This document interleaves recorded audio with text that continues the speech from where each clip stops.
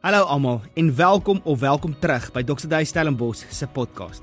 Aan die einde van hierdie episode, neem asseblief 'n oomblik om te subscribe aan ons YouTube kanaal en ons ander sosiale media platforms, sodat jy op datum kan bly met wat aangaan hier by Dr. Terblanche en ook die inhoud maklik met ander kan deel. Maar meer belangrik, ek vertrou dat die volgende boodskap jou sal inspireer om die volgende tree te vat in jou geloofsjourney. Geniet dit. Meer in ons moeilike tye om hoop te hê in 'n hopelose situasie. Om genade te hê vir alles wat by die kantoor aan die gang is, waar ons 'n bietjie edgy is. En genade te hê in my huis. En ek weet dit gaan nie oor net regkom. Dit is net soos boem, dan is dit reg nie. Ek wens dit was so, hè? As mens net kon en dan maak dit ook so boem en dan is jy reg. En boem, dan het ek al my gewig verloor. Boem, is my kar vol brandstof, ek hoef nie 'n uitgawe te maak nie. Maar dit is nie so nie. Jesus self het gesê, ons gaan deur moeilike tye gaan. Jesus self het deur moeilike tye gaan. Ek meen, kan jy net dink, jy sit in 'n situasie, jy's besig om met die mees opregste hart vir mense te leer. Hoe lyk God se koninkryk? Dan tel mense klippe op reg om jou te gooi. Maar nie te gooi soos ons jaag jou weg nie, reg om jou dood te maak. Het jy ooit iemand in die oë gekyk wat jou wil doodmaak? Ek het nog nie. Ons lewe nie meer in die Viking tye en so aan nie. Niemand van ons het dit al beleef om iemand te sien wat jou met soveel aggressie, Jesus het dit beleef. Hy het haat beleef, hy het soms honger gegaan, hy het nie 'n plek, hy het self gesê, ek het nie eers 'n plek om my kop neer te lê nie. 'n Jakkals slaap gemakliker as die seun van God. Hy het deur moeilike tye gegaan, sy disippels het deur moeilike tye gegaan. Maar steeds het hy vir ons gesê, oor julle gaan deur dieselfde gaan. Hoe maak ek seker dat ek verloor nie my liefde, my hoop, my genade, my vertroue? Ek verloor dit nie langs die pad nie. Maar gelukkig het ek goeie raad vir ons en Jesus het vir ons die voorbeeld kom gee van wat dit is om hierdie lewe te leef. En as ek dink aan sy disippels, sy disippels het Jesus dopgehou en het hom gevolg. Amazing goeders het gebeur. Het jy al gewens jy was 'n vlieg op die muur, nê? Toe Jesus water in wyn verander het, of toe hy die brode gebreek het en visse gebreek het en 'n paar duisend mense kos gegee het op, waterloop. Dit raak nie beter. Die mense wat blind is, wat weer sien. Het jy al by jouself gedink as iemand sy hele lewe lank blind is en hy word genees? Die vreugde, 'n ou wat melaats is, ewe skielik kan hy weer terug in die samelewing ingetrek word. Maar hulle het daai goeders beleef. Maar saam met dit het hulle ook hierdie verwerping beleef. Hulle het gesien hoe Jesus die haat van mense, die verwerping van mense, moeilike tye wat hy deurgemaak het, maar hulle het hom opgehou en gesê, hy doen dinge heeltemal anders. Dit is asof hoe hy homself posisioneer in hierdie situasie, is so anders. En hulle het hierdie dinge opgemerk. En gesê, Jesus, ons kom agter, jy is die seun van God. Want ons het die wonderwerke gesien, maar ons weet meer dat jy die seun van God is. En die manier die jy jouself uitleef, ten spyte van die moeilikste situasies.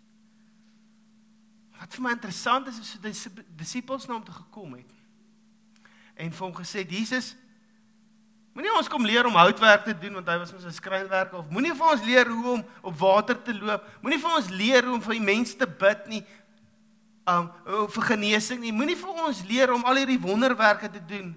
Dit gaan 'n amazing kelder wees, water to wine. Kan jy nie daai labeltjies sien? Jesus leer ons dit nie. Nee, hy het nie dit gedoen nie. Hy het gesê, Jesus, die manier hoe jy bid, is radikaal anders.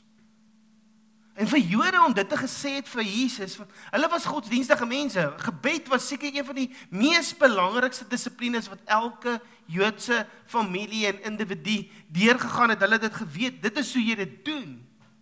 Maar tog het Jesus dit op 'n manier gedoen dat hierdie ouens gesê, Jesus, hoe doen u dit?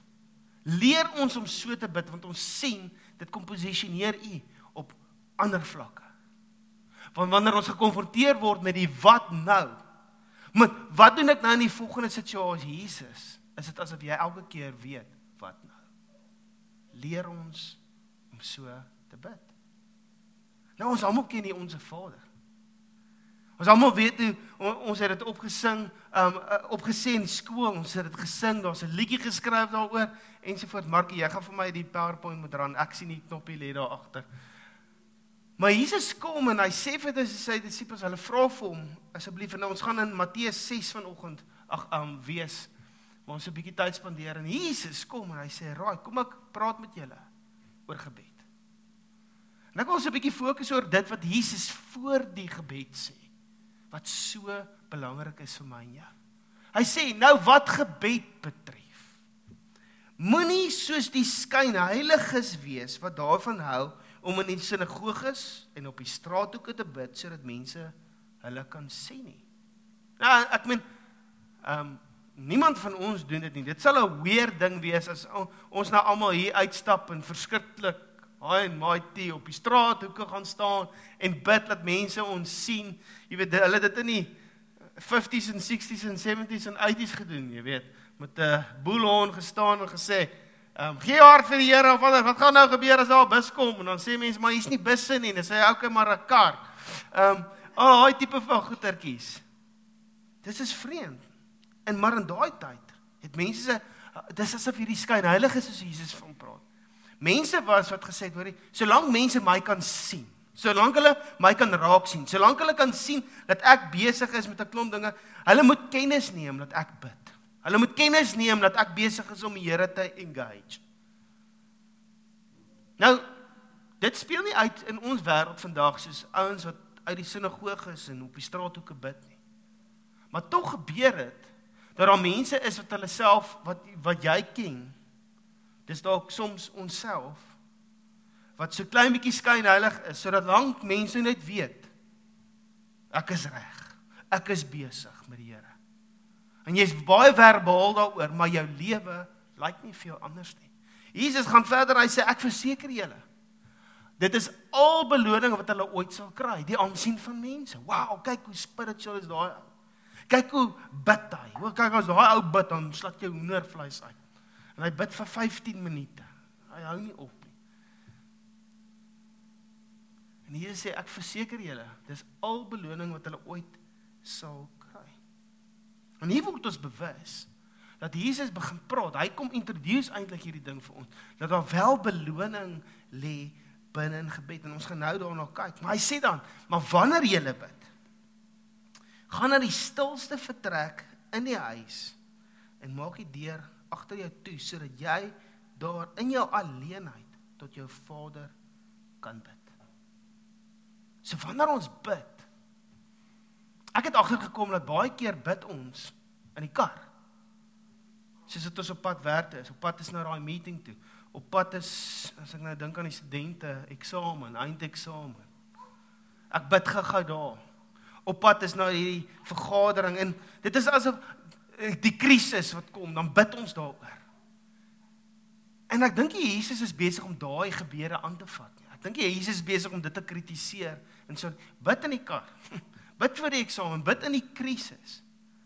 Maar hy kom sê, so dat gebed is so belangrik, dat dit nie net moet bly in die kar, voor die eksamen, in die krisis, wanneer ek wysheid nodig het nie, dit moet nie net daar bly nie. Hy kom sê eintlik, hoor, hierdie moet 'n ding wees wat in ons lewens ingebou word, dit moet iets wees wat ons moet aanleer in ons lewens inbou, sodat ons kan leer om te bid in ons stilte.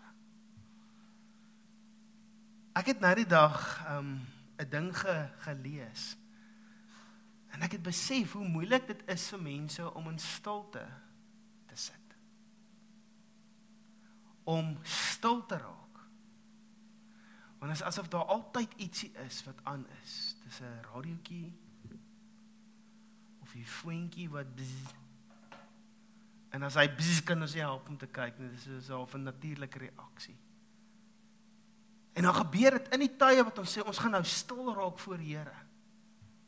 Is daar nog steeds goeders wat ons aandag aftrek. En sielkundig is dit 'n ding wat jy moet aanleer. Dit is 'n nuwe habit wat jy moet vorm. 'n Sielkundige sal jy deur hierdie ding vat. Al is hy nie 'n Christen nie, sal jy vat en hy sê, right, om meer gefokus te wees, het jy nodig om die volgende ding in jou lewe in te bou en jy gaan hierdie habits moet aanleer. En Jesus is eintlik besig om hierso te sê, hoorie, daar's 'n klomp goeters wat jou aandag gaan aftrek in hierdie wêreld. En jou aandag is oral. Want daar's 'n klomp goeters in hierdie wêreld wat jy wil sê hoe jy moet leef. Jy gaan moet stil raak. En hierdie habit moet aanleer, hierdie gewoonte moet kweek, om stil te raak voor jou Vader. En dan gaan Jesus aan en hy sê, en jou Vader wat alles weet, sal jou beloon. Hy sê, gaan in jou stilte van jou kamer, in jou alleenheid voor jou Vader, en jou Vader wat alles weet, sal jou beloon. Nou, ek wil so 'n bietjie reflekteer op hierdie, want vir my het ek al persoonlik beleef, wanneer ek in stilte voor die Here raak. En soms is daar niks te kan sê nie. En net daar sit, dat ek die beloning ontvang, dat ek weet, my Vader sien my. My Vader hoor my. In die middel van hierdie krisis, in die middel van alles wat in hierdie wêreld aan die gang is, Here, U hoor my. U sien my. U weet wat er aangaan. En dit het my so kom bemoedig, en nuwe wind in my seile kom inblaas, dat ek uit daai tyd wat ek daar spandeer het, dit voel vir my, ek het niks gesê nie, ek het nie iets gehoor van die Here nie, maar ek voel net, ek het perspektief. Hy sal jou beloon. Die grootste beloning, wat ek al gevind het in my tyd van gebed, is waar my hart opvlam weer met nuwe hoop. So ek dink aan my kinders, toe ons het nou 'n lekker 3 weke weg gewees, so 'n bietjie Europa getoer, en ek was 'n tydjie daar in Pretoria vir werk en so aan. En toe ek by die huis kom kyk, haar kindertjies van my was honger vir my, hoor. Hulle kon nie wag nie. Jaco het elke dag vir my boodskapie gestuur en dan sê, 5 slapies, 4 dae. 4 slapies, 3 dae. En so het hy my opgewonde gemaak dat ek by hom moet uitkom. En toe verras ek hulle, ek kom my vlugkaartjie vroeër skuif, en ek het gesê, ek seers die laatmiddag aan, toe 11 uur die oggend, toe stap ek al by die huis, en hy oukie, hapsike babbels, hy kon nie glo, hier's ek nou nie. Talia, wil net by my kom sit, soos ek werk doen, kom sit sy net hier by my, sy kyk haar storie, dan sê ek van, wat wil jy hê, sussie, want gewoonlik wil sy iets hê, sy wil op jou klim en so aan, sy sê, ek wil net 'n bietjie by pappa sit, en sy kom bersie om haar lyf, en dan sit sy daar, langs my, kyk haar storie.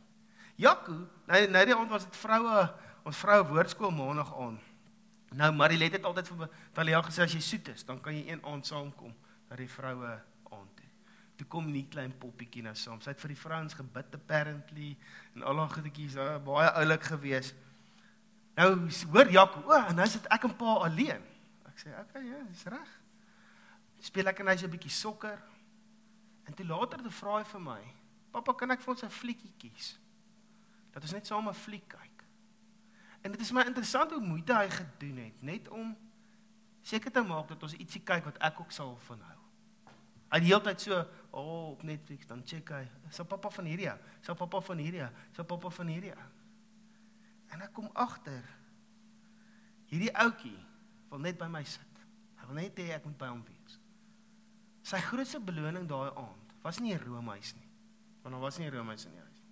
Hy het nie eens gevra vir roomhuis nie. Net dat ek en hy by mekaar kan sit. En terwyl ek daai beleef, dink ek aan dit. Wat dit aan my hart doen as pa, I feel wanted.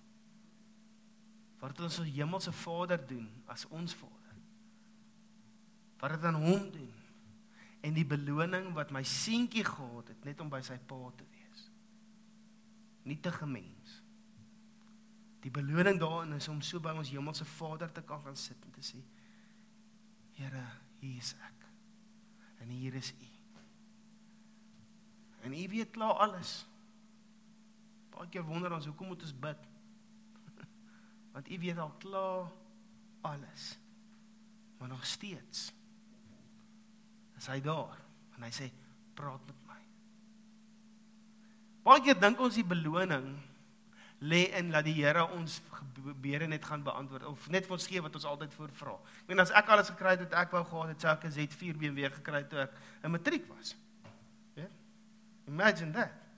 Ek weet nie hoe sou ek daai ding onderhoud nie, maar anyways.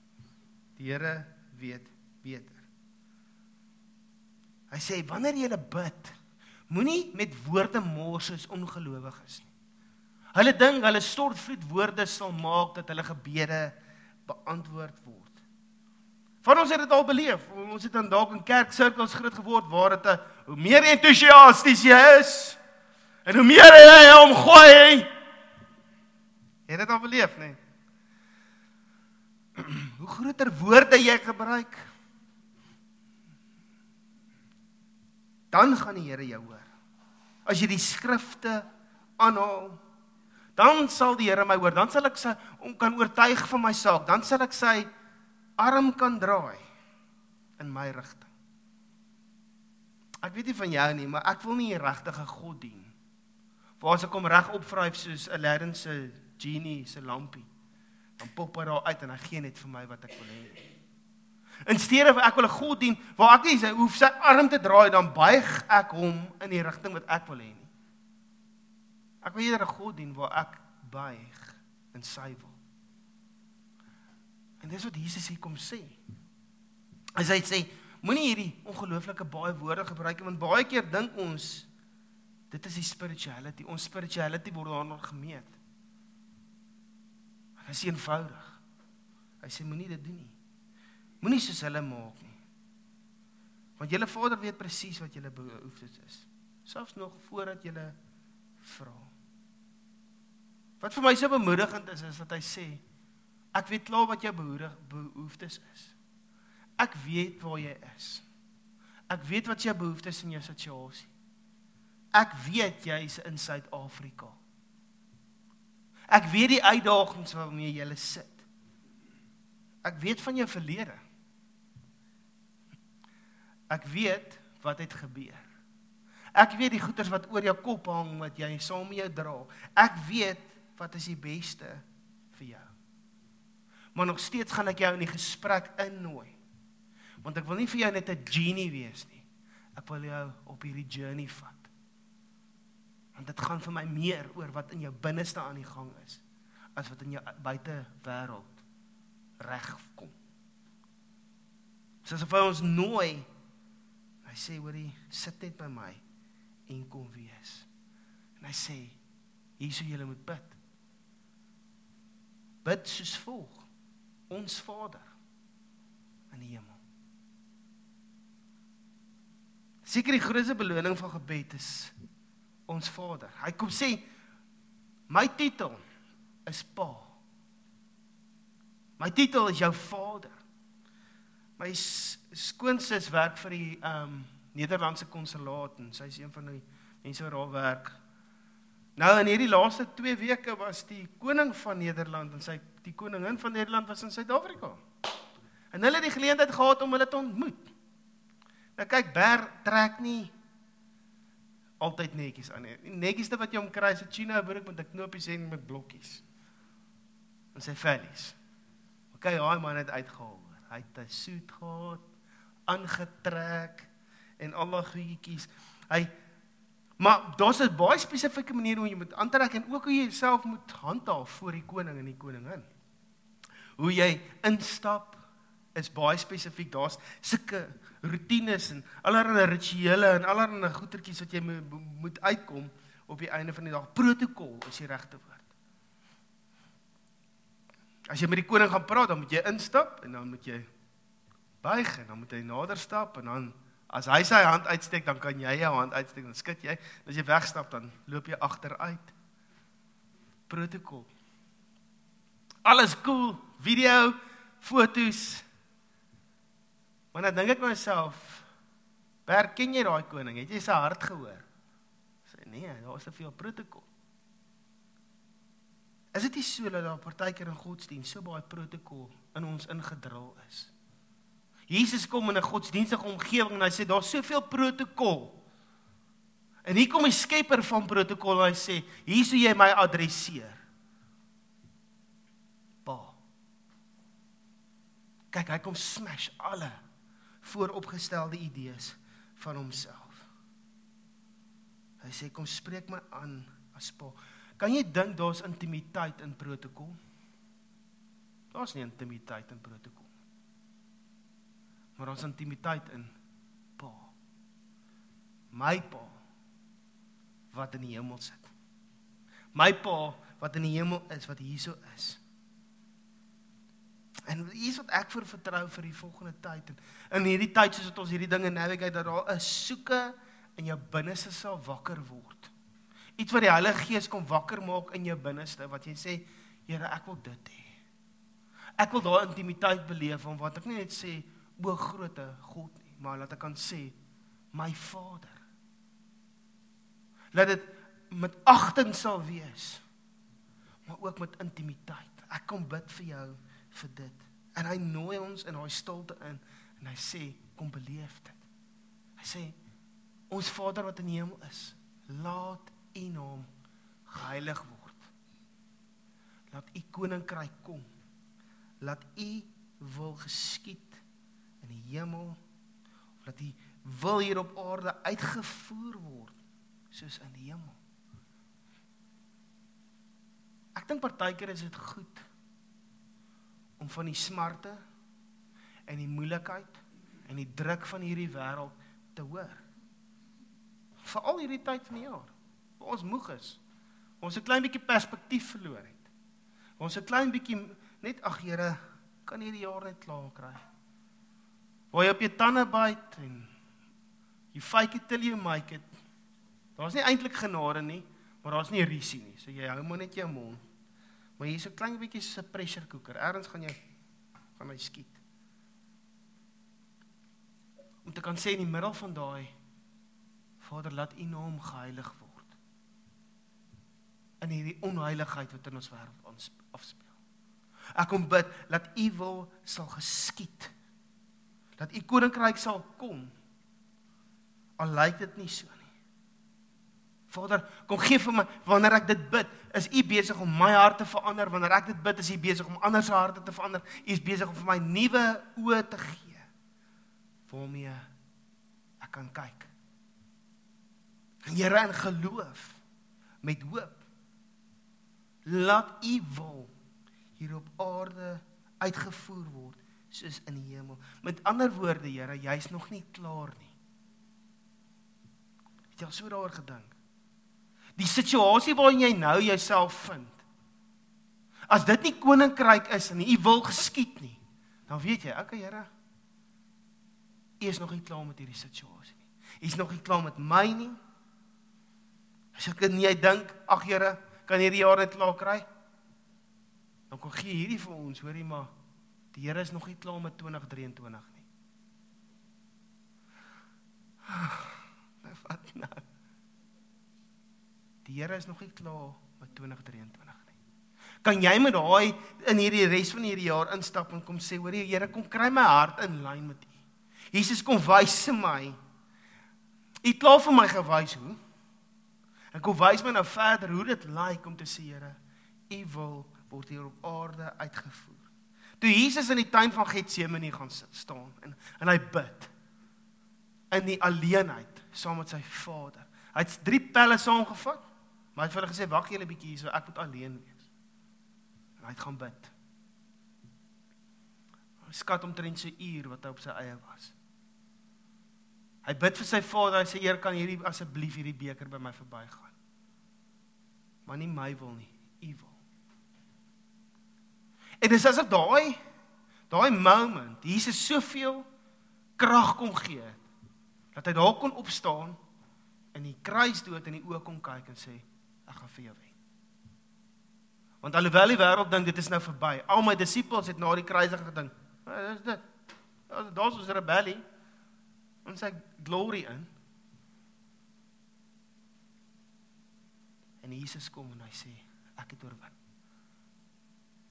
Hy het met die groter plan daar gesit, want hy het gesê, ek weet dit is nie die einde nie. Jy het gedink dit is klaar, dit is nie die einde nie. En ek weet nie waar jy is vanoggend nie, ek weet nie waar jy is in jou lewe nie. Maar ek wil vir jou sê, Jesus wil vir jou sê, dis nie die einde nie. Dis nog nie klaar nie. Ek het hierdie foto opgesit, om vir jou 'n image te gee van jy en jou Vader. Wat vir jou kom sê, hoorie, kom ek lei jou. Maar kom nou jy na my toe. Dalk is dit iets wat jy na iemand toe moet vat in hierdie week. Jy het dalk nodig om iemand aan die hand te vat en sê, kom, ons gaan nou by ons Vader sit en ons gaan net bid. Ons gaan net in sy teenwoordigheid wees. Want die Here is nog nie klaar met hierdie jaar nie. En wanneer ek en jy ons omnader in gebed, dan hoor ons, sien ons, dat hy is met ons. En dit is hoe ek glo, ons gaan staande bly, ten spyte van die moeilike situasies. Laat ons hierdie jaar kan klaarmaak, en sê ek, die volgende foto was vir my so powerful, om te sê, ons het die jaar so sterk begin. Maar kom swaam nou om, dat ons sterk kan klaarmaak. That we can finish strong. Ons moet nie net hierdie jaar klaar kry, net sê, ok, kom ek serve hom net uit, en kry klaar, dat ek, daar's iets wat die Here nog steeds wil doen in hierdie jaar. Ek praat met myself as ek dit vir jou sê. Daar's iets wat die Here nog wil doen in hierdie jaar. He wants us to finish strong. Kan ons 2023 klaarmaak met hierdie perspektief? Kan ons? Ek het vanmôre na gevra. Daar's 'n lied wat ongelooflik baie vir my beteken. Nou, ek het vir hom gevra, Brian Karina vir ons hierdie ding sal saamvat. En hierdie is 'n liedjie wat jy net moet ontvang. Want dit word uit die perspektief uit gesing van ons hemelse Vader, wat hy kom sê, dis wat ek kom doen. Dis wat Jesus kom doen. Kom ontvang my. En om na die woorde te luister, die woorde is op die skerm ook nie. Om dit te lees, daar wil jy net jou oë sluit en net sê, Here, laat ek net hoor. Maar vat hierdie as 'n oomblik van stil sit. En net luister wat jy hemelse Vader vir jou wil sê oor jou situasies. En ek glo, wanneer ons tye is hierdie maal, dan kom gee die Here vir ons die regte perspektief. Ons moet dra in hierdie lewe in. Wat ons moet dra in die situasies, sodat ons kan staan bly. So kom ontvang dit vanoggend. Relax net. Maak dalk jou oë toe as jy wil. En hoor dit wat sê die Here vir jou. Weerens dankie dat jy geluister het. As jy in die Stellenbosch of in die omliggende omgewing bly, sal dit so lekker wees om jou by een van ons Sondagdienste te sien.